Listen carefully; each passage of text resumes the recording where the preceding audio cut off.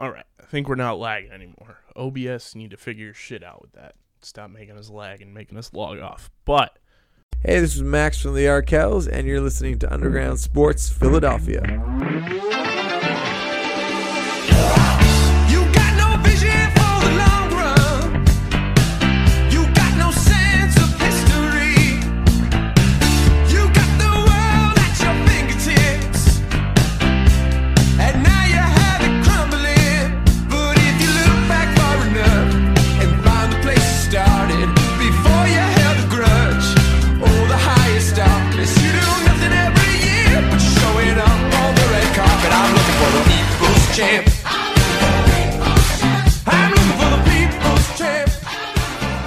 what is going on, everybody? Welcome in to Underground Sports Philadelphia. It's episode number 364.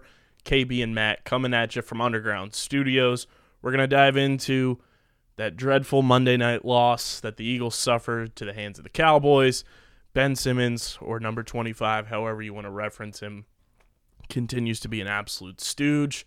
The Phillies, quintessentially, mathematically, still alive, but eliminated themselves from playoff contention last night. And I have the greatest hope and dream to happen because of it. We'll get into that. And, of course, we'll get into Survivor talk as well, as we got another episode of Survivor after this show. Make sure you guys are following Buffs and Snuffs on Twitter. But before we get started, make sure you guys show some love to our sponsors who make this show happen.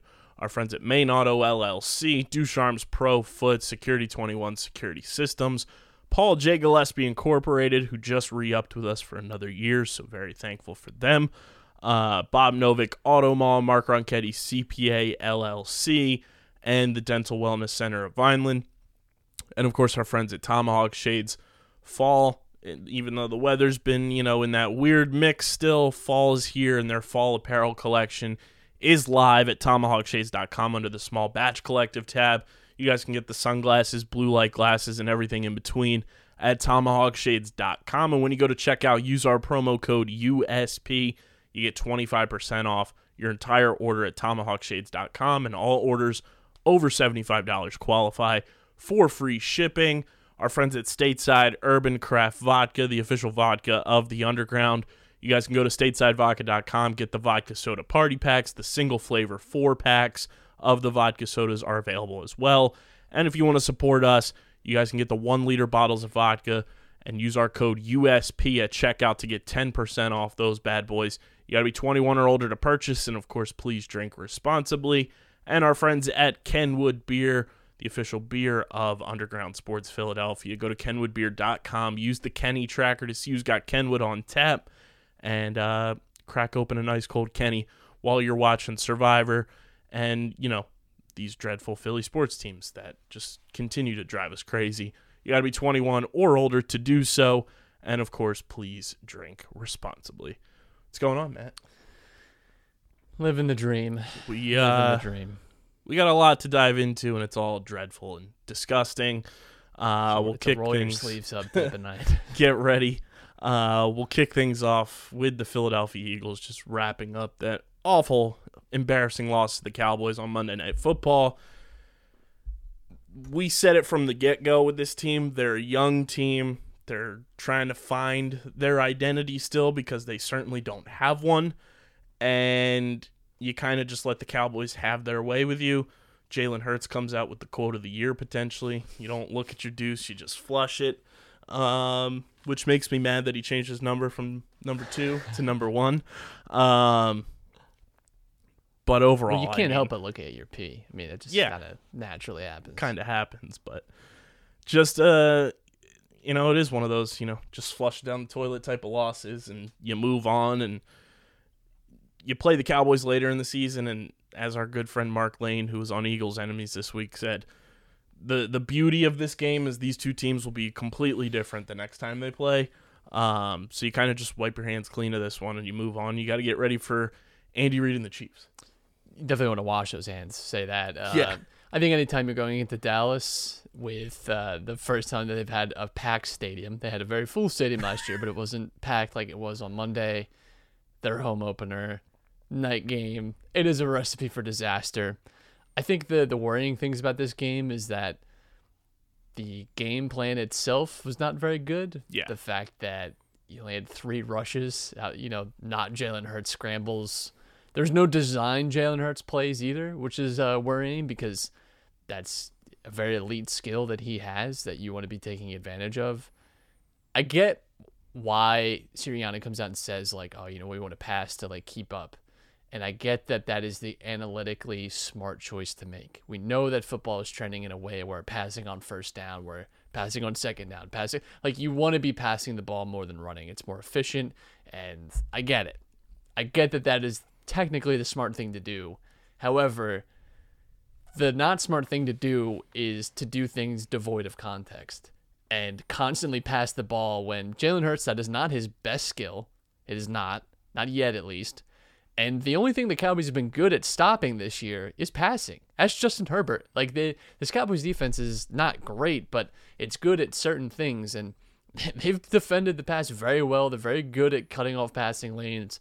There's obviously some few questionable calls in there, but that's not what changes the game overall. I just thought that it was kind of bizarre to me that you could clearly see the entire Cowboys plan, and this was someone who has a lot of CeeDee Lamb in fantasy leagues, which is very annoying. But, constantly feeding to Zeke, constantly feeding to Tony Pollard. And it worked because they were getting 8-9 yards every single run. And, I mean, it's not like the few times that you tried running, you didn't get good results. You got great results. Miles Sanders gives you, like, your biggest play of the first half offensively.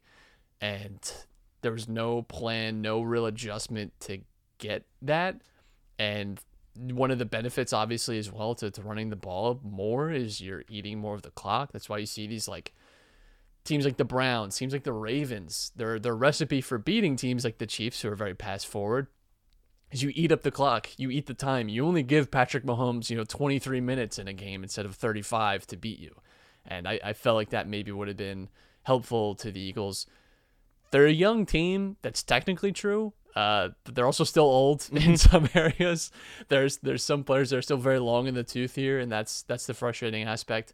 You don't want to be like condemning the whole season on this one game, and I think it's unfair to make any like sweeping judgments about any coach or any player just off of this game. But it's not a good sign that you were not able to keep your horses at all in this game. I thought really after the first quarter it was over. I mean, if it wasn't for like a great defensive play, you're not even on the board really. Like, it's just, you're very, very far away from this team, and there's some circumstances surrounding that, but not good for your prospects this season and potentially going forward. Yeah, I mean, the biggest issue, too, with the whole, run the ball more, you were coming into the game kind of with your feet chopped off with that because you had to start Andre Dillard at left tackle over Jordan Mailata.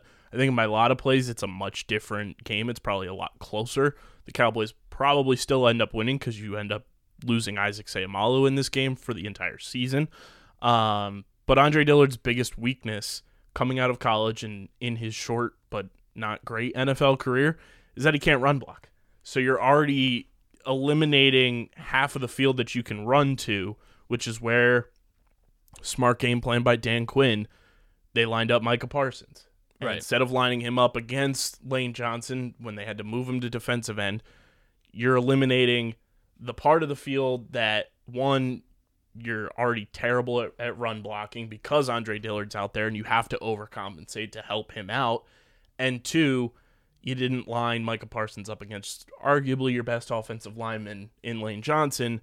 And if you're just running to the right side, they're going to sniff that out, and it kind of, gives away your game plan in the run game. So I get why they kind of came in with a pass first and pass happy mentality.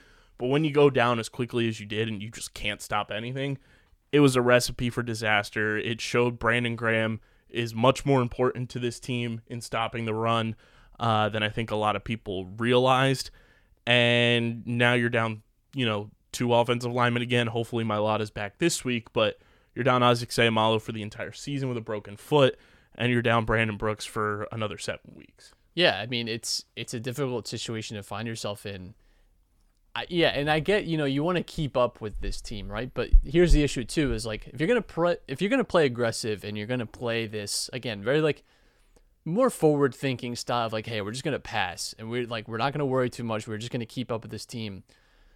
You also have to go for fourth down when it makes sense. There were a few times where you punted away, and it's like, well, you haven't been able to stop them at all tonight. Like you are not going to get them in a single position in the field where it doesn't seem like they're at least not going to be able to get in field goal range quite easily. So that was another thing that I thought again was just sort of confusing from my perspective. Like, if you're going to play this way, if you're going to be aggressive, which is fine, if you're going to put the trust in your players and, maybe even take your lumps for it, then go all the way. Don't like half commit to this idea of like, all right, here's how we're going to beat this team. But when it comes to the crucial decisions, when it comes time to actually, not be a coward and go for it on fourth, you have to make those choices, and they didn't either. And that's again, I don't want to again make too many sweeping judgments. I don't want to make Nick Sirianni is not built for this. Jalen Hurts is not good. But that is worrying to me that you're not making those decisions, because if you make those decisions and lose with them, then that's fine. I was watching the game with some friends, and we were watching the Chargers-Chiefs game, and the Chargers, went into Arrowhead and win. And how do you do that? By being bold, by going forward on fourth. Listen, one of the greatest ways I think a lot of like the going for fourth stuff has been explained to me is like, all right, if you're a fan of the opposite team, what do you want them to do right now? Do you want them to go for it on fourth, or do you want them to kick you the ball back? Especially, do you want them to kick you the ball back when you have Patrick Mahomes and 40 seconds and all he needs to do is get it into field goal range? Like, you have to be aggressive now. You have to be. And Dak Prescott is not Patrick Mahomes, but he's very good. Yeah. This offense was very good. You could not stop them at any point on Monday night. Like, to win games against like high quality opposition now, you have to be aggressive. You cannot for 1 second on one of these calls, on one of these plays, show any kind of restraint. You have to go for it. It's how the Eagles won their Super Bowl.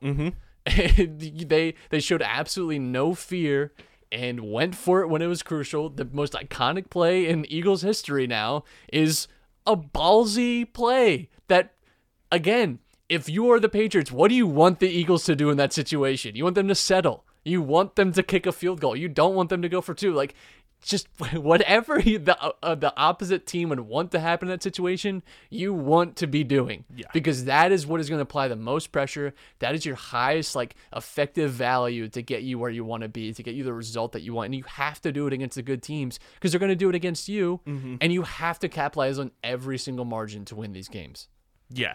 And this game also like just put a huge emphasis on the Eagles' lack of attention to the linebacker position, because the Cowboys gashed you with like tier 3 tight ends. Like Dalton Schultz and Blake Jarwin are not tight ends that you run home and yell on the mountain about. Like, they're not Travis Kelce, they're not Darren Waller, they're not even Zach Ertz and Dallas Goedert. Right.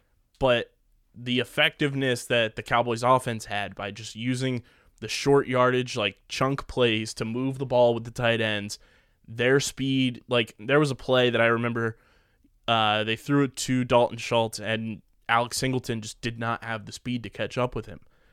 And that's what he's been predicated on, is using his speed to be able to go and tackle, opposing offensive players. And the Eagles need to start putting an emphasis at least on one like high quality linebacker in this defense.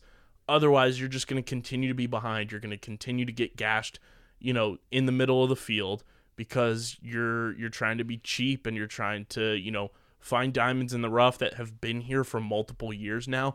And I'm not saying Alex Singleton isn't good, but you need somebody next to him that is in that, B+, A- tier to complement what he does and can kind of be that field general on the defense. And they just have not had that, honestly, since like DeMeco Ryans was here. And to show you where he's at, he's the defensive coordinator of the 49ers right now. It's tough. It's, this is the issue with this team, right? Is like there's going to be lots of weaknesses and there's going to be lots of growing pains in a way. And there's going to be a lot of, listen, like this is stuff we're just going to have to address that, like can't be changed this season, and you're just going to have to live with. If the Cowboys, this is one of the most high octane offenses you're going to face. The bad news is it doesn't get any better, because now you have to play the Chiefs coming off 2 straight losses. So have fun. They're totally not winning this game either, because one, like you said, Chiefs coming off 2 straight losses. Patrick Mahomes coming into the season had never lost in the month of September, which is a wild stat. 2, Andy Reid's coming back to Philadelphia for the first time since like 2013, and he's got an opportunity to get his 100th win as Chiefs head coach. I don't think Patrick Mahomes had never even thrown an interception in September. Asinine. It's like Andy's gonna come in. This is not the rebound game you want. Yeah, Andy Reid's gonna come in and like walk into the home locker room and be like, desk is still here. That bag of beef jerky I left here, aged like fine wine. Yeah, they're not winning this game. I would be. Listen, stunned. the Chiefs have not been as immune as we're used to seeing. They're not Thanos with the full Infinity Gauntlet anymore, where it's like everything about them is just inevitable and unstoppable. But they're still, again, it's still the Chiefs. It's still a fantastic offense that can beat you in 11 different ways. And I do not see, if the Eagles can keep up with the Cowboys, right, I really struggle to see how they keep up with the Chiefs. I really do. I mean, they couldn't even keep up really with the 49ers. No, I mean, the 49ers game at least is close, and you had opportunities. It felt like you just missed opportunities. The Cowboys, it felt like you were outclassed by, like pretty much in every aspect of the game, which is not a good sign. Not a good national TV showing for the Eagles. Yeah, and then you have Eli Manning flipping the double bird on the Manning cast. Gotta love him. I think that might have been to the Giants for ruining his retirement Ring of Fame induction ceremony by getting beaten by the Atlanta Falcons. What a crew they assembled for Monday Night Manning too this week. It was Matthew Stafford, LeBron James. Thanks for showing up, King. Nick Saban, and Chris Long. It is quite the crew.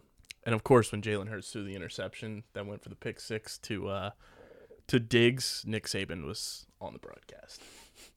3 Alabama players. Come on, Nicky, give us some. Oh man, this I'll team. say Nick.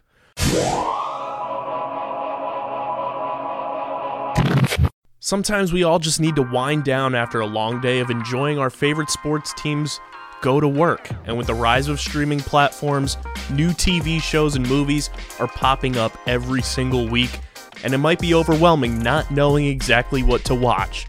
Well, that's where Streamer Season comes in, the exclusive streaming platform discussion podcast for TV and movies on the Underground Sports Philadelphia podcast network. Join me, KB, and a plethora of our hosts right here at USP, breaking down all the new TV and movies that you guys should be watching across all the various streaming platforms that are available to the masses. Catch us on Streamer Season wherever you get your podcasts.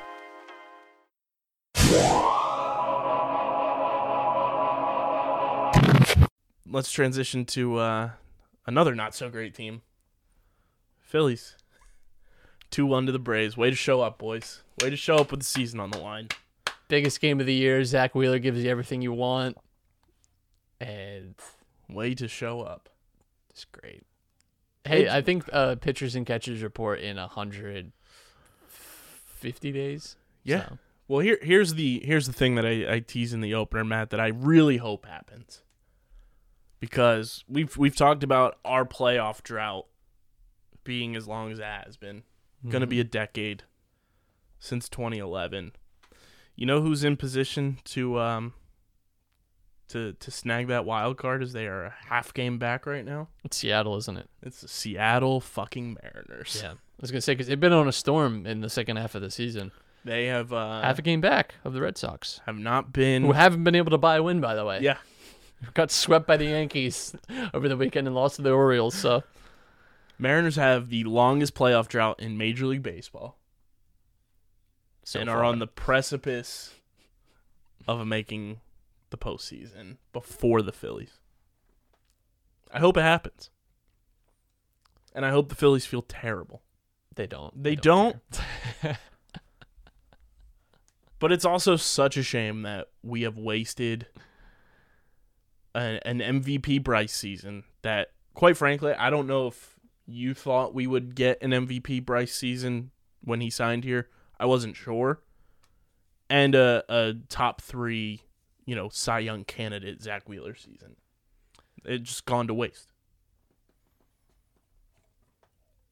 Yeah, hard to disagree with any of that. And like It's, I'm getting real sick of the city of Atlanta, actually. a little bit. Really tired of our seasons ending in Atlanta, getting our hopes dashed by them. I like this doesn't hurt though, because I expected it to happen. And maybe not in this particular way, but I knew that this season was not going to end in a positive manner. I thought maybe it'd be more dramatic. I'm almost glad that they're kind of making it like, no, we're just not going to show up for this. We're not gonna make it happen. Bats go missing when you need them the most, which is the story of the season. You go and you hold the Braves to 2 runs. You had 2 hits in the first inning. Zach Wheeler is your best shot. Your best shot at winning a game in this series, and you don't get it, and that it's over because you're not. Maybe you win one of these next 2, maybe, right? Even then, you've gained no ground. Well, here's the fun, twisted, sick, sadistic part of this Philly season is, and I wouldn't be shocked if this happens. Say they win both of these games against Atlanta, which long shot. It's up to the Mets, isn't it? It's up to the Mets to keep us in it. We sweep the Marlins and something. There is potential for a game 163 where the Braves have to play the Rockies. In a makeup that game one postpan, right? for the division, where it's like whether the Braves are a half game up or the Phillies are a half game up, there's potential for game 163 Braves Rockies. We would get the hanging Chad of like Braves postseason Rockies entries for the NL East. Oh my title. God! Someone call the Florida Supreme Court. God, that's depressing. Thankfully, we're not going to get there because we're just going to get swept by the Braves, and we're just going to go gently into that good night. Because it sucks. It's not fun. It's not fun for me to say. Maybe it sounds like I'm having fun, but I really am not. It's honestly terrible and upsetting because this is just what the Phillies are now. Mm-hmm. And I don't know why anyone has hope in them. I respect people that still have the hope. I respect people that still tune in every night fearlessly, ready to get hurt, because that is impressive dedication. I do not have the mental capacity for it. I don't have the fortitude to sit through it anymore. I think the only good thing is that they made an impressive hire, right? They hired one of the Padres talent evaluators now. Yeah, so the new hire there, which, I mean, if Peter Gammons is tweeting high praises about it, I'm pretty much on Don board. Mattingly's son, isn't it? Yeah. All right, you know what? Maybe that reverses the Marlins curse. We have a Mattingly in the building. I mean, the more talent evaluators that are being, praised in Major League Baseball coming to this Phillies team, the better. Preston Mattingly is the hire of he's the director of player development, essentially. Peter Gammon saying it's tremendous. He's one of the best evaluators in the business. He has the unique Mattingly genes, which Justin Kluge tweeting, fantastic picture. And we're working with Sam Fuld will provide Dave Dombrowski with a creative, empathetic system. So, what does empathetic mean in that sense? Yeah, that's a weird phrasing. I mean, Peter Gammon's tweets always sound like he's drunk, which is the beauty of Peter Gammons. Creative empathy. Does he know what empathetic means? I don't think I'm not so. sure he's using that correctly. I guess I would like my my talent evaluators to have empathy. I suppose that's something good, but not something I'm asking for in an interview. I don't believe, at least. So, I mean, that's the good thing. Coming from least. the Padres, which I mean, if you're gonna try and rip anyone's method, I think that's a good place to start. yeah, I mean, you look at what the Padres have been able to do just in the trade market and moving prospects. Granted, they haven't called too many of them up, but they have one of the top prospects in baseball, Mackenzie Gore, still in their system.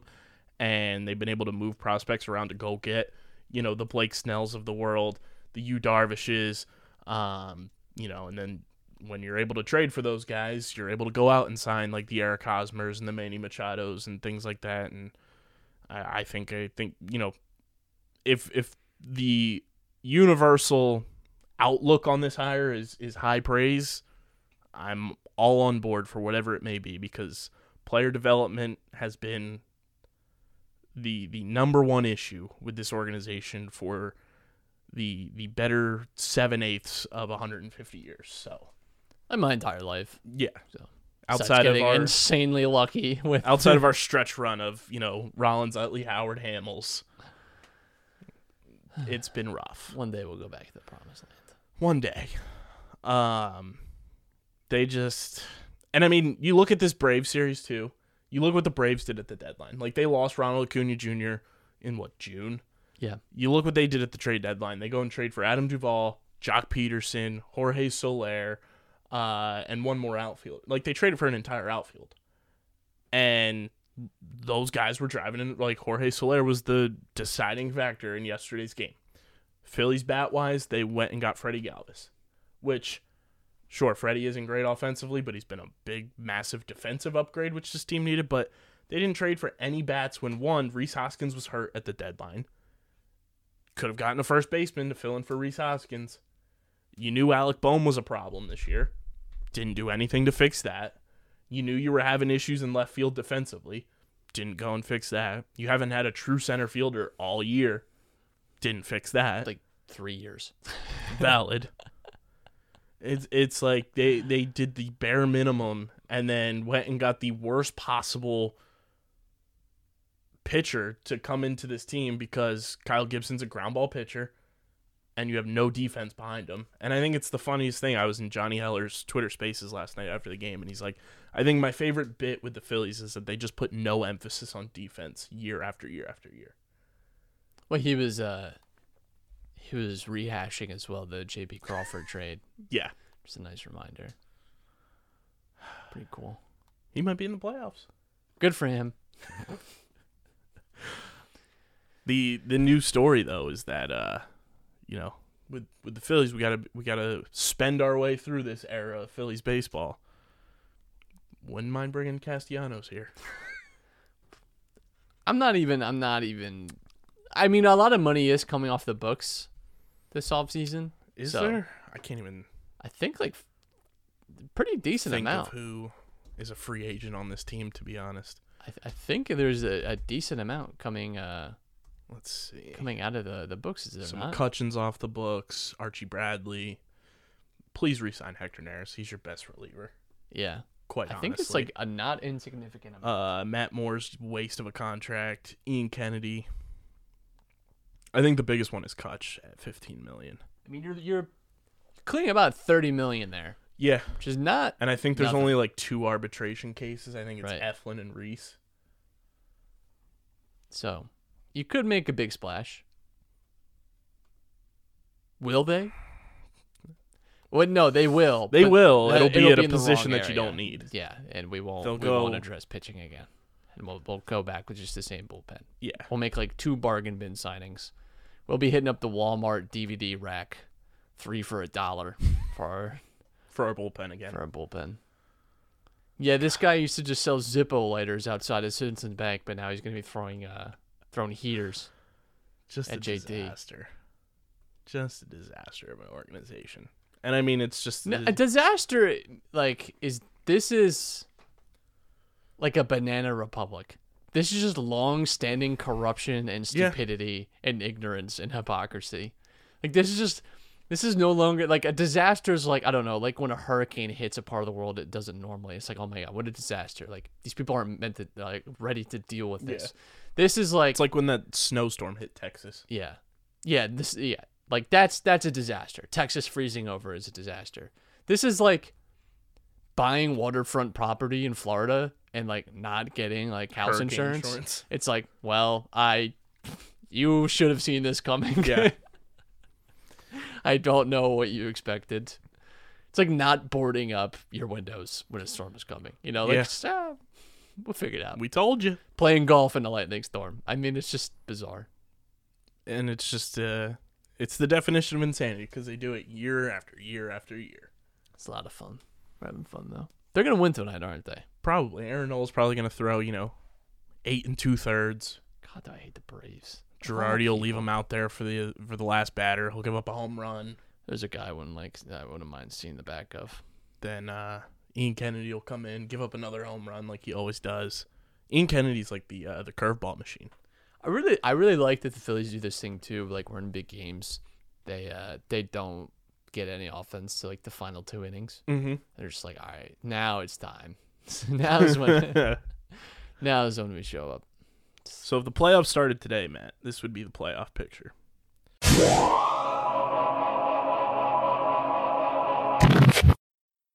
We all know the traditional Big Four sports, and we have our favorite teams and enjoy them each and every week during their seasons. But what if I told you the fastest growing sport on 2 feet doesn't involve football, baseball, basketball, or hockey? Come join me, Dom Ponteri, and Harrison Cremens as we break down the sport of the future each and every week on the Outside the Box podcast, talking all things pro and college lacrosse right here on the Underground Sports Philadelphia Podcast Network.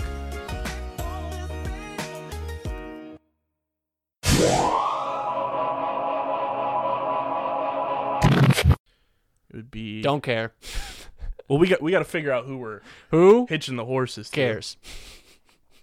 We get a wild card game in the National League of Dodgers Cardinals.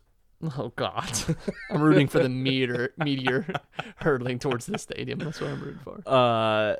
And then we'd have a battle of former location with the Milwaukee Braves taking on the Milwaukee Brewers taking on the Atlanta Braves.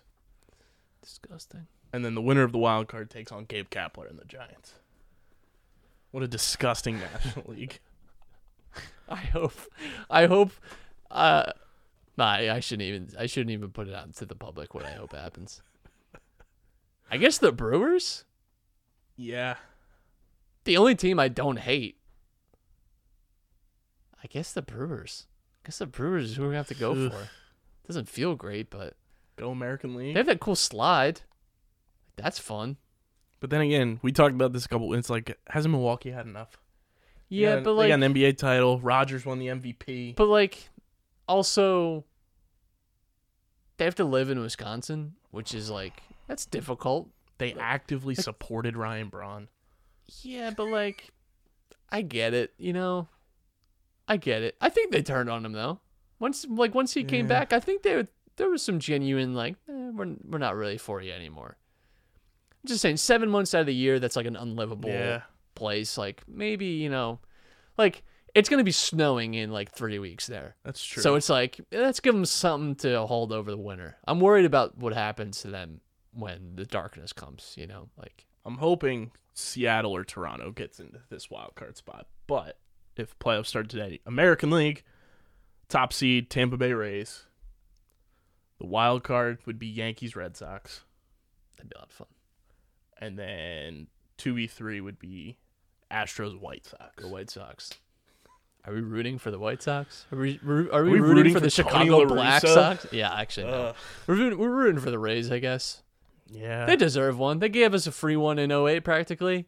I'm cool with it. Unless Seattle can get in or Toronto gets in. I don't want Seattle to win. I have nothing against Seattle as a city or as a populace. I just don't want that to happen because that makes the Phillies look even worse. It makes me feel even worse. Because See, I wouldn't hate it. if they break their playoff streak and then go and win the World Series, like, That would be that's another gold. team, by the way, that would have tanked again, tanked harder, and then won all in the time. Like, I don't know if I can do that. The Nationals was hard enough. The Dodgers was hard enough. Wouldn't hate rooting for JP.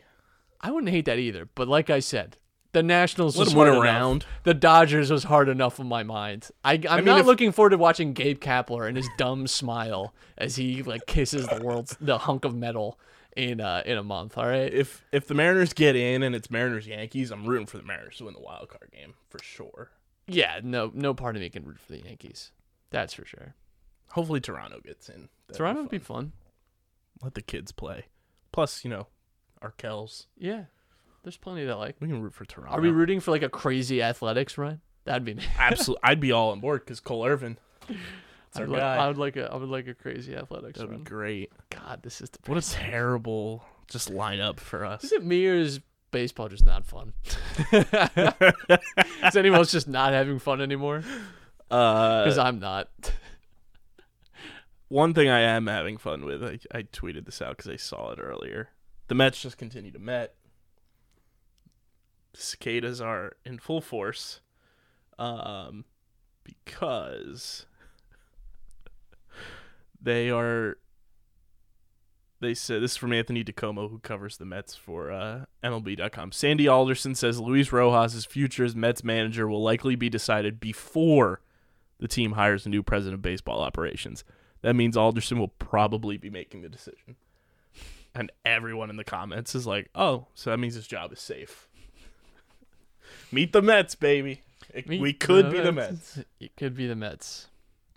Good God. What a dumpster.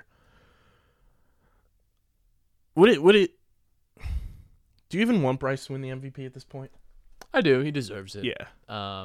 It would, and I think It would only epitomize this season. It would. It's a Pyrrhic victory because it doesn't matter, but he deserves it on an individual level for how he's performed.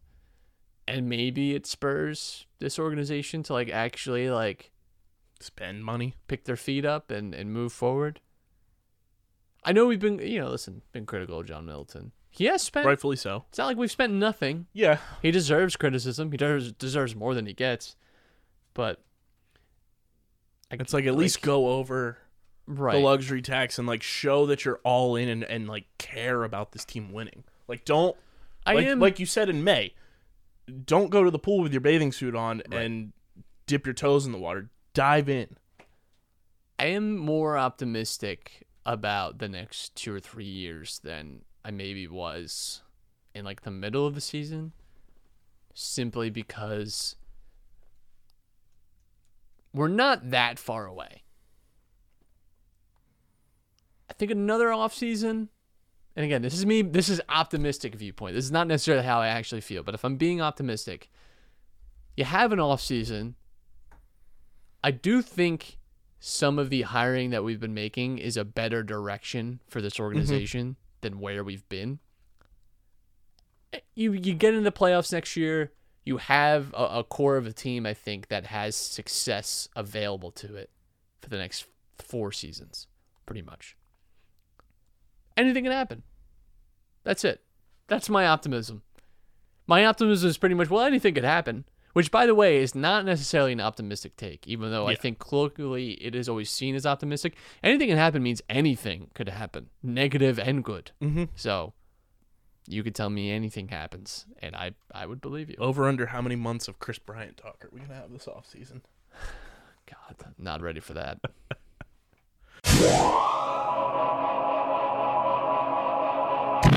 To Get in the Whole podcast, hosted by Stephen McAvoy and John Mavalia. Be sure to follow us on Twitter at Get in the Whole Pod and be on the lookout for a ton of great content keeping you up to date on the world of golf. Releasing weekly, a part of the Underground Sports Philadelphia family of podcasts, wherever you listen to your favorite shows.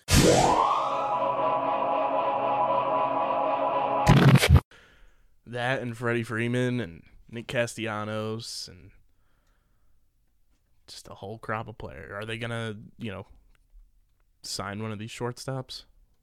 Because I think that's a question they got to ask themselves. What do you do with Didi Gregorius?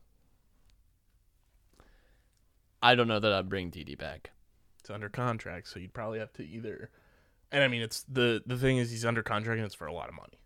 Right, but you'd probably have to find some sort of trade package. And I love Didi, great guy. I wish him nothing the best. Has not looked good this year. No. If you can sell someone on him, go for it. Because he's clearly not the long-term answer. No. And I think it might be better for him if he goes, you could sell, if you're talking to the player, you sell it as, we're not looking at you for the future. This team might.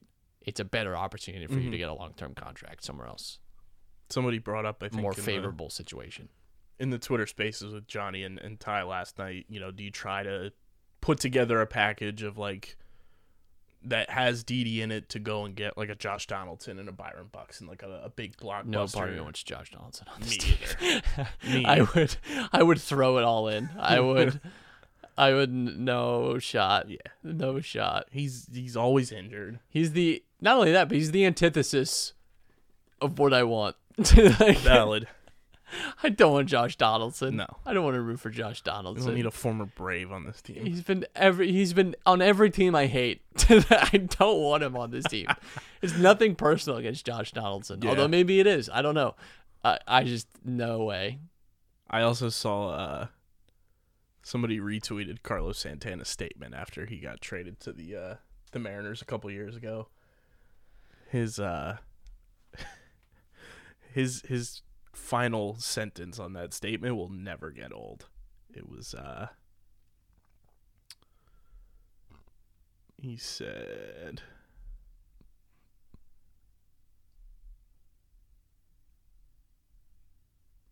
it was like when he was talking about Jake Arrieta and everything. I was like, oh, this is absolute gold. Oh, the Yankees are doing their best Phillies impression. Oh, are they? Yankees Yankees haven't lost since buying pet turtle named Bronxy. Nice. So It's turtle season. Yeah, Carlos Santana's final sentence in there. Actions speak louder than words. I loved my time in Philly and wish them the best. Turn the page, Poppy. Yankees wanted a pet, so Nestor convinced him to get a turtle before the win streak. It roams the clubhouse or spends time in a tank labeled Bronxy the Turtle. DJ said to stare at him a lot. Nice. Would be great if we got him a little World Series ring. Phillies are losing 2-0, by the way. Mail it in, It's boys. been over. Wave the white flag. It's almost like a relief, Mhm. you know, at this stage. When you know that they're not suffering anymore, and neither are you, when they're just at peace. I tweeted that clip from the Avengers when Thanos is like, now I can rest. It's over. It's great. Do we even want to talk about this stupid basketball team? The Braves are the hospice nurse, and we Jeez. we are just. It's all about making them comfortable now. Yeah. That's all it is. Do we even want to talk about this stupid basketball team? The leaked jerseys or rumored jerseys. Those were look nice. clean. I So, do like those. Looking forward to seeing those. I saw somebody like tweeted a digital version of Can't it. wait to get a Lillard one. That's what I'm holding out for. I had a very interesting theory pop into my head too after all of these media day interviews and everything, and I think this will be. Oh, you mean the vaccine day? Because that's all Yeah, the news that came pretty out of much. the NBA over the last. I think 46 that's why hours. there hasn't been a Ben Simmons trade.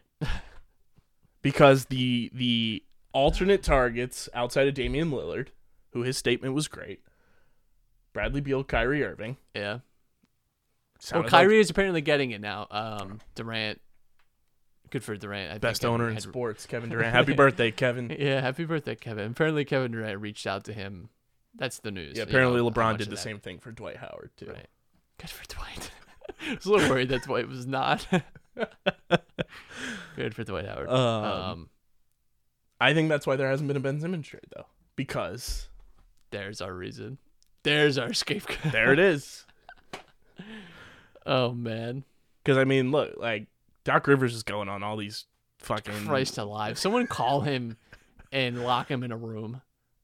what a media tour he's been on to promote his new podcast. Doc is very lucky that all this has happened with Ben because I think it's really overshadowed what an absolutely terrible job he did in the playoffs. I know that in my fit of rage, I said that this was 95% Ben's fault. the other 5%. Is Doc, but Yeah. it's actually much bigger than Doc because we lose that series because of those two knuckleheads. Now he's promoting a podcast talking about I can't comparing think of Rich a worse. Paul and Ben I Simmons can't, to. I can't think of a worse voice for radio than Ugh. Doc Rivers. No disrespect, but And it's a shame because the podcast idea, from what I read, is pretty good. But I don't think I can listen to Doc Rivers talk for. I don't think Doc That Rivers long. can talk for that long, can he? It's very It's- bizarre. When he talks, it sounds like it hurts him, which Mhm. worries me. I'm not looking forward to having him back. I'm not looking forward to whatever Judgment Day is approaching with Ben Simmons. It's terrible. Did we talk about how he told them not to come visit him? He told the players. Oh yeah, that's new development there. that's cool. Good job, guys. That's cool. And then And he said that Embiid is the one holding him back. yeah, Cool. smooth. Kevin Nagandi tweeted out a breakdown of the fines that Ben Simmons will endure for not showing up, and I think it's just fantastic, and I hope he just doesn't show up and continues to get fined. I just hope that money's going somewhere good. Missed media day, up to $50,000. What a drop in the bucket that is. Practice 1, $2,500. Practice 2, $5,000. Practice 3, $7,500. Practice 4 and beyond, up to $50K. Exhibition and regular season games, total of 20, is $227K per game, and then regular season game 21 to 82 is $300K. I mean, is he like a sit out the season? Apparently, that is like the plan. Is like he's willing to sit out the season until a trade is done. How did we end up here? How did... This is just the Rich Paul school for forcing his clients out of situations they don't want to be in. How did we go It's from, like Anthony Davis 2.0. like, a billion years ago, just some rocks and water, and today I'm sitting here lamenting that some random guy that I'll never meet is just crushing my spirit every single day. It's How so did we bad. get here? It's so bad. How did we find ourselves in this situation? What a horrible person. And then just the ongoing talking heads Oh my god, I'm saying, so "Oh, tired of hearing he's one it." jump shot away. We've been saying that for 5 fucking years. It's not even that. You know what I'm tired of hearing? You know I'm so tired of hearing the Ben Simmons sob stories about how everyone threw him under the bus. how Philly fans have never respected him. you see and how the- we treated him so badly. Shut the fuck up. Shut up. The next person that says that, here's what I want you to do. To quote Tom Cruise in Tropic Thunder, I want you to take a step back and literally fuck your own face. I am so tired of hearing about how we didn't support Ben Simmons or that Doc Rivers and Embiid threw him under the bus. Jesus H. Christ. We did nothing but support this guy his entire career. We made memes for him. We committed voter fraud for this guy. We raised cats. We raised cats. We did it all. We cheered him. There was a guy treating him like a Make-A-Wish kid in the conference semifinals, encouraging him to just make a free throw. We embraced the Kardashian Christ curse. almighty. We welcomed Kendall Jenner into the city of Philadelphia with open arms. And we probably booed her Yeah. when she wasn't with Ben anymore. There were- like, there were- Jesus. There were petitions and anti-petitions to have Kendall Jenner in the Wells Fargo Center. We tried banning a member of the public from a stadium for Ben Simmons. I do not want to hear ever again in my life that Philly fans were not supportive of Ben. He's stupid, naive, ignorant, and you should be removed from the population and sequestered in your own corner of the country if you truly believe that. Where you can live with all the other dumb yokels that believe the same stupid, regurgitated nonsense that people on First Take say. It's stupid. We did nothing but support this guy. He individually never even got booed. The team got booed. Not once has Ben Simmons, the player, been booed specifically. Never. Find me a clip. Find me a clip of Ben Simmons getting booed. You can't. Find me one. You can't. His skin is thinner than onion. Like, it is just, it's the worst. At least He's the onions have worst. layers. I'm just sick of it. I'm sick of being told that we were bad fans, that we weren't supportive enough. Like, shut up. God, I'm so over it. That's the one thing that is really more, if you couldn't tell, has really gotten to me. Because I'm so tired of it. I'm so tired of the pro Ben Simmons. Oh, this is what happens. You don't treat him with respect. Oh, you mean like signing him to a max deal? Before you had to. You mean like that amount of respect? You mean like publicly campaigning for him to be Defensive Player of the Year? Yeah. You mean like writing like terrorist threats to coaches to force him to be an all-star? Yeah. I'm so sick of it. Steven Schneider, our favorite digital golfers, in the chat and said, "Pissed off Matt's my favorite Matt." And then in all caps, give that man a flamethrower. You don't give me a flamethrower, because that's. I've reached my limit with the Ben Simmons bootlicking, frankly, because It's so horrendous. listen, I just can't wait till he goes somewhere else and he's someone else's problem. That's it. He is a bad ex, and listen, good for the next guy. You know, like Enjoy. good for them. I heard the Timberwolves are very interested. Hey, let's make it. I mean, I love Karl Anthony Towns just throwing the entire organization under the bus the other day. Feel bad for Cat. He had I a do. very. I read his SI article. That was not an easy read, but I would encourage it because it gives a very good look at all that he's had to deal with. Tough year for Cat, man. That's He was just slinging it in his media day press conference. So I was like, "Go off, man. Do your thing." Cat deserves. He deserves like whatever the opposite of a roast is. Like I don't know what that exactly would be. He called, deserves to. but he deserves like 30 minutes. just be the roaster. Yeah, 30 minutes where he just gets a mic and it's just like whatever you want to say. Yeah. Like get him on like the TNT crew and Yeah. just let him unleash Go a little off. bit.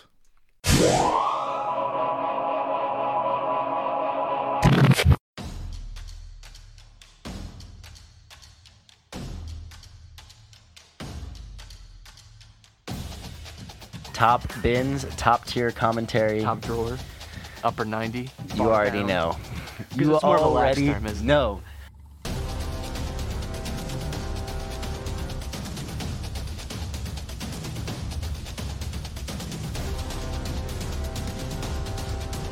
I think that's how it always goes with previews. 45 minutes, and we were at like Chelsea. What are we doing?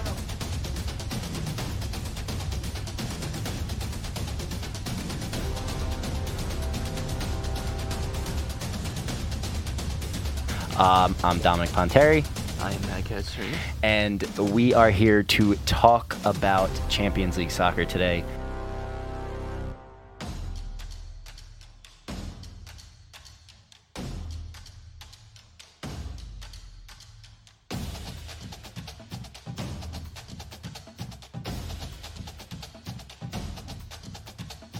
Hey, It's Top Bins time. what's up? We're back.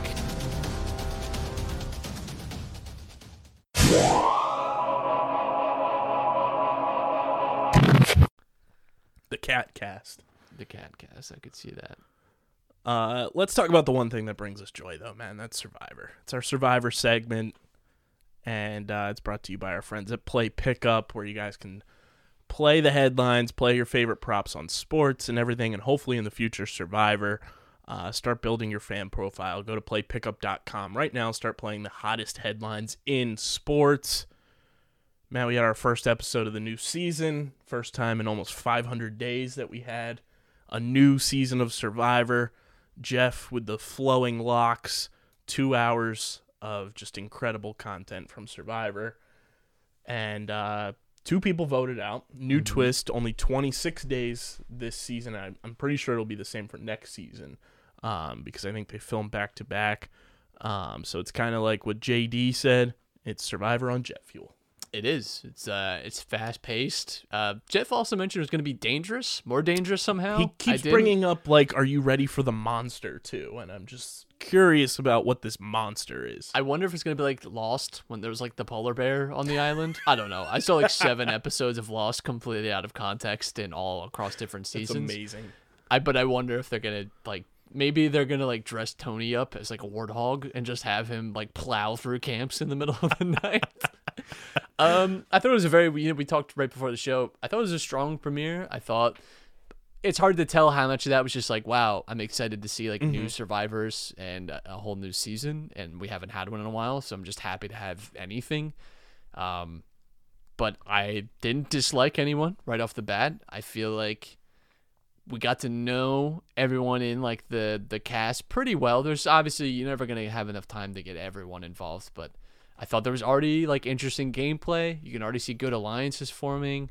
I thought some of the new additions pretty good. You know, like I like, listen, like Survivor is always going to have to evolve in some way and add some twists. Some of those things are going to go well. Some of those things aren't. I think you have to, like, one thing to always keep in mind, it's for TV. So they have to have drama somehow, because the hard thing about reality TV is it's like, it's as a producer, as a writer, anything like that, it's out of your control, right? Like you can't control 18 people Right. and get them to act a certain way. You have to introduce elements that could introduce drama, introduce friction, but you can't like make them do things, that you can maybe push them in certain directions. So, there's always going to be things that maybe corrupt the purity of the game or whatever that means to you, but I do think that it's good that Survivor's at least willing to try new things and be inventive.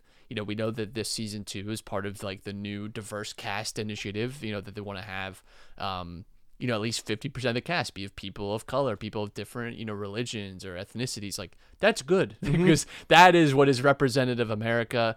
Jeff is always going on about his entire Survivor career has been about how this is a social experiment, and now this is, he loves to discuss big, broad issues on the show. Like, that's been one of his things. And I think you're actually seeing a good representation of, if you took just the average group of Americans, this is what you kind of come up with, Come on in, guys. Canceled. Yeah. Which is, personally, like, cards on the table with 2 straight white dudes, so, like, our opinion is, like, who really Whatever. cares, right? But, like, I get why that might, like, rub people the wrong way, or why that maybe is something, like, that's language that in the future just needs to be changed. I did think it was weird to, like, put the onus on the players to speak up about it. Like, why not just stop saying it? But again, that's in Jeff's nature. He loves to have these, like, discussions. And I think it's, ultimately good. Like, That's executive producer Jeff. Probst. right. That's head honcho Jeff for you, pal. I think it's ultimately good, though, because you want your shows to be, like, aware of the people, of the stars of the show and how, language and words might affect them. And we know language affects people. Words are real and have meaning and have value. So, yeah, that's something, though, that's not going to bother me in the slightest. Yeah. Like, the difference between come on in and come on in, guys, is, like, just insignificant. I think the only thing was, like you said, like, for them to bring it up the way they did, where, Right. like, Jeff could have just said, come on in. Yeah, I thought it was just awkward. I thought Yeah. it was an awkward Especially position when to it was put like everyone they in. asked, and then Evie was like, "Nah, I'm cool with it." And then a couple, like 2 segments later, they come on in, and then it's like, "Yeah, we want to change that." Do we have a power ranking for our? That's what I think we should do every week. Is our like top 5. 3 are up or 5 up, 5 down. So we lost Eric Abraham, who went by his last name Abraham. Quite a few of those this season, by the way. I don't know what the deal with Yeah, that is exactly. Voce going by his last Yeah. name. And JD is Jair. Yeah. So he's JD. Going by that, which was interesting. I Um, could have sworn there was one more, perhaps, but maybe I'm mistaken. Maybe. But it was just, I don't know. I like for a second was like, who's Abraham? I was Yeah. like, I don't remember an Abraham. One of the best comparisons I saw for him was everybody called him the Philip of this season. Where he Philip was just way like- more unhinged. Oh, totally. But like Abraham was just talking in circles and made 0 sense, and Yeah. I thought that was a great pull by Heather and Tribal Council. So he was the first contestant voted out, and Sarah was the second. Which very confused why she didn't play her twist of the shot in the dark, which is new this season. She was genuinely blindsided by that, to be honest. Yeah.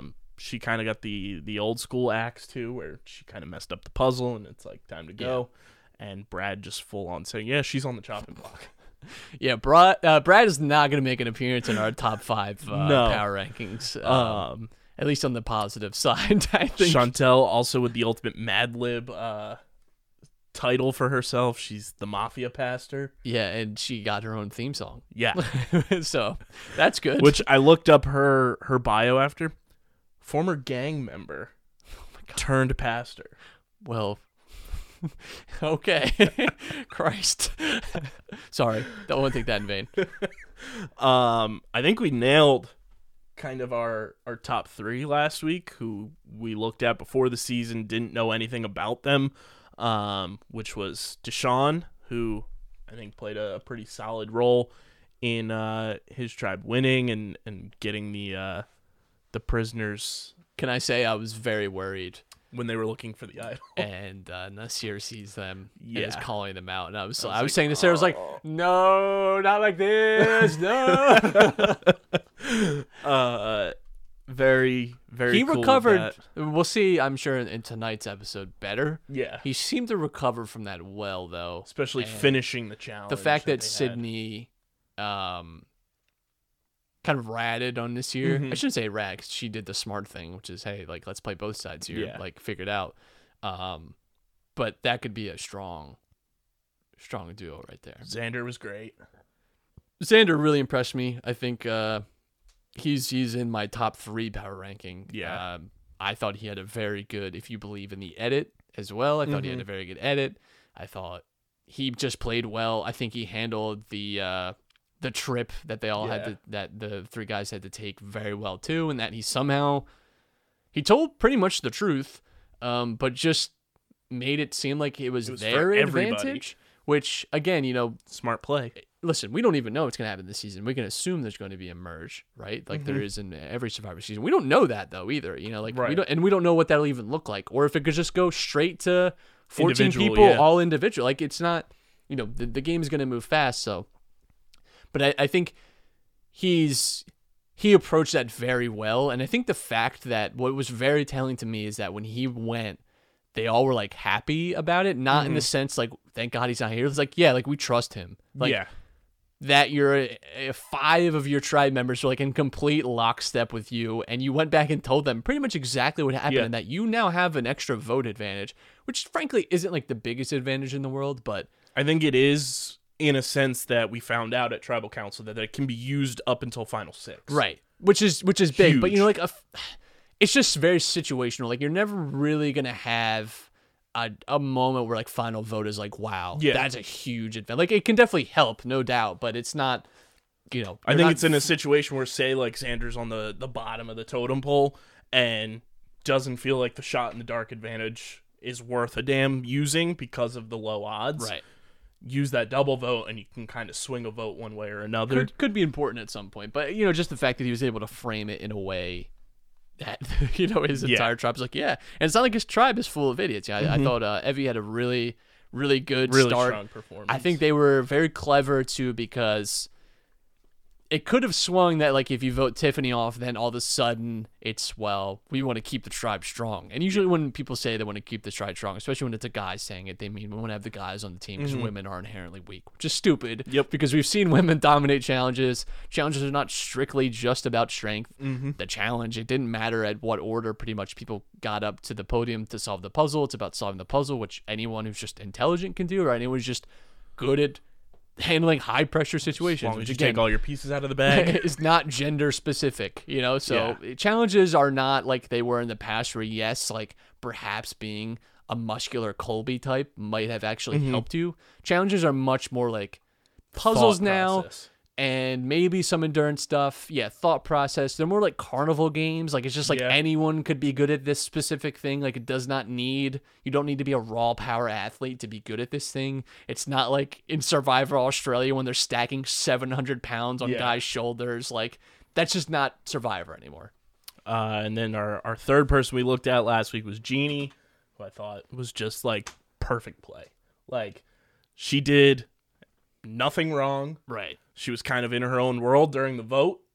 Which worries me for her future, that she votes for Ricard, didn't really seem to be like involved in the strategy of the vote. Although maybe there's more to it that we just didn't Yeah. see, but does worry me that Jeannie didn't seem to like be in the game, like was Strong just- in the- felt a little bit more like a passenger, which isn't the worst thing, Right. but I not think a- she has like longevity though. 100%. Jeannie could be a top 6 person. I think that is within their capacity Yeah. for sure.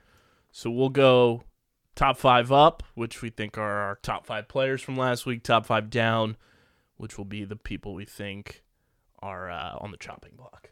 I think number 1 for me has to be Xander. This was a tough call between Evie and Xander. Xander gets the advantage because he has an advantage. He walks away with that, and the fact that we've seen Took time that and time risk. again where people have like they go away to these things and it's very suspicious. Yeah. And here's the thing about, if you're ever on Survivor, people are going to be suspicious of you no matter what. So you might as well actually get the advantage while you're there. Right. Because likely one person is going to suss out that you actually weren't doing what you said you were doing, or your whole tribe isn't going to believe you anyway. So you might as well actually get something for your trouble.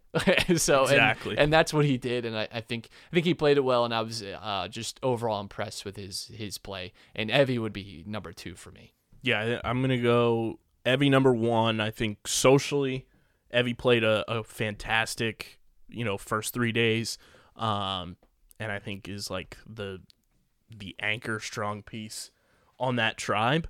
And then I think Xander's my number 2. Like you said, got the advantage, took that risk, was willing to take it early, told 90% of the truth coming back, but kept a little bit of a lie in his back pocket that isn't going to be hard to remember and everything, which he said as well. I think he's going to be strong in challenges. I really like the way that he played. My next 2 up, I'm cool with how Deshaun played. A little bit of strategy, went and looked for the idol, was still able to finish. The prisoner's dilemma challenge that they had, which I'm curious if they're gonna continue to do that as the season goes on with each week. Well, I think it was Danny that went on the trip. Him and Danny were doing the sweat challenge sweat together challenge, and were looking for idols, which worried me. Yeah.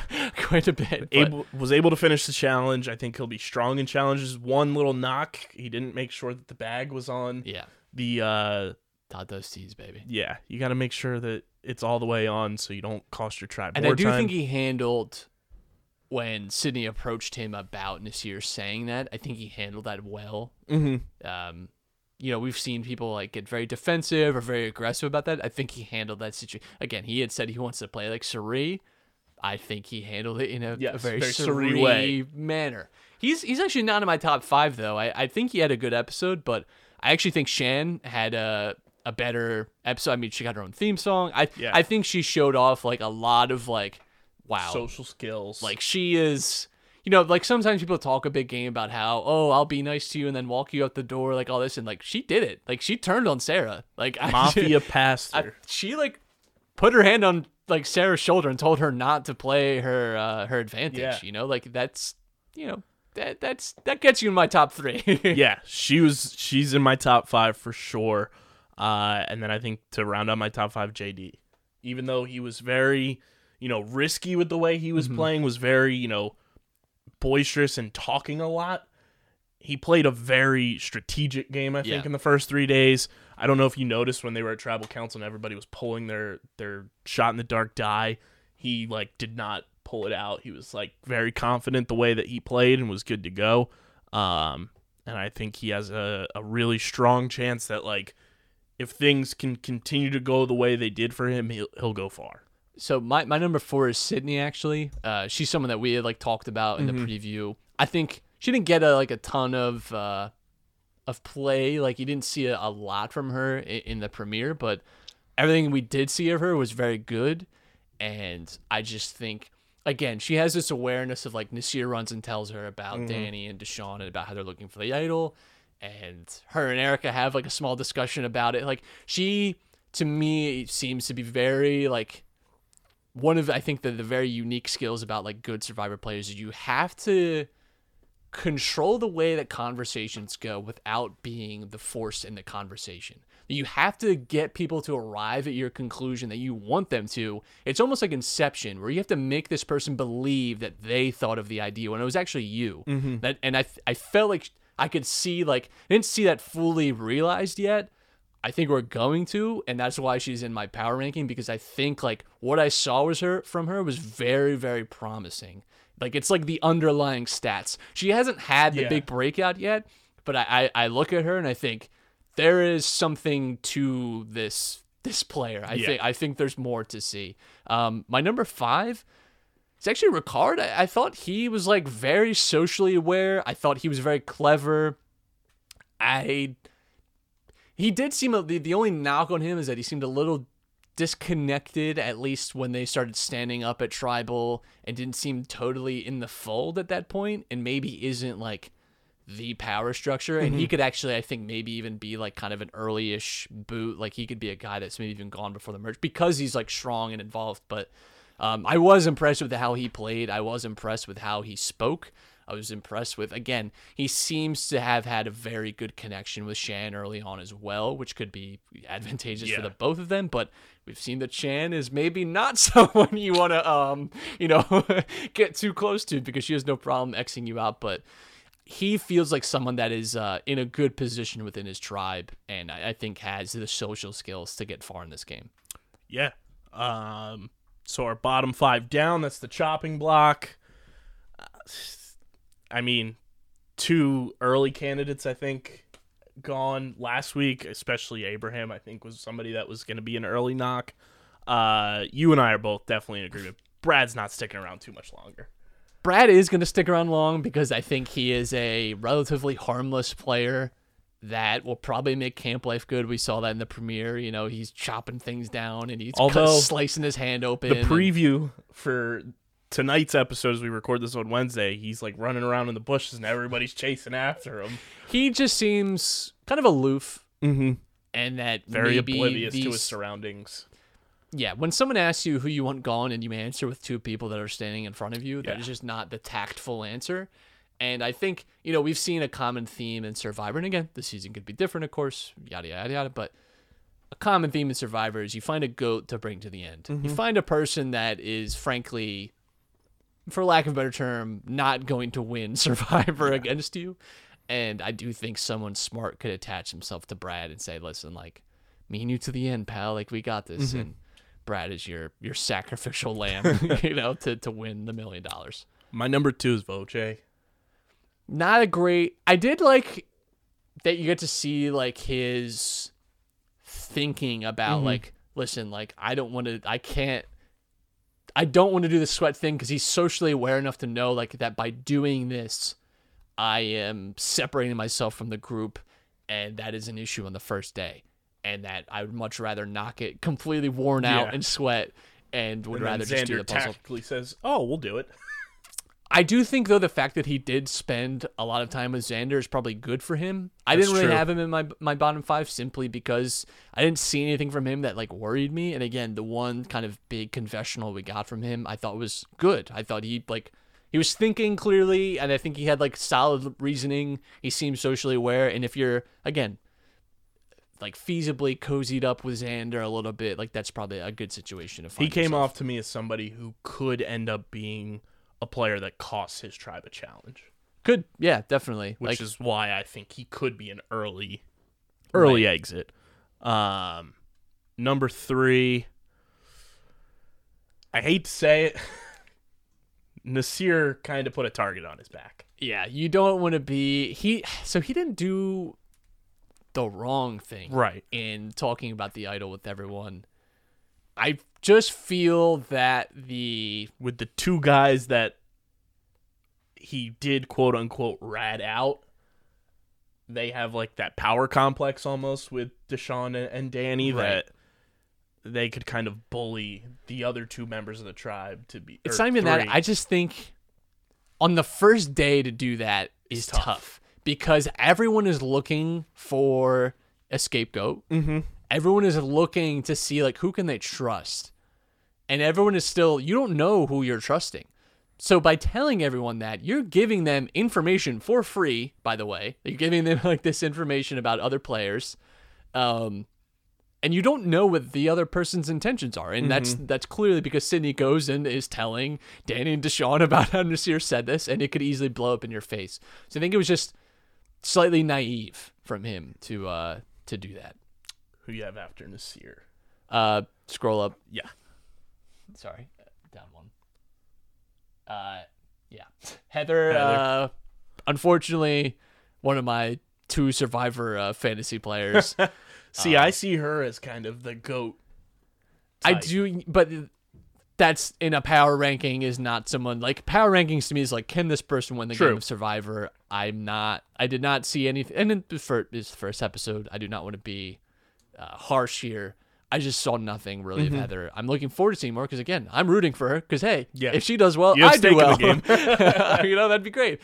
But I could not tell you much about Heather, which is worrying from a premiere. But maybe we see more of her. I think she was on the tribe that won though, right? Yeah. So Like that's, always, it's like the same with Sydney where you don't get to see much of the winners typically because there's not, That's a strong there's not tribe, drama. too. It is a strong tribe. I mean, Blue they could tribe's go, strong. again, we don't know what's going to happen in the future. Tonight there could be a merge. Who knows? Who knows what's going to happen?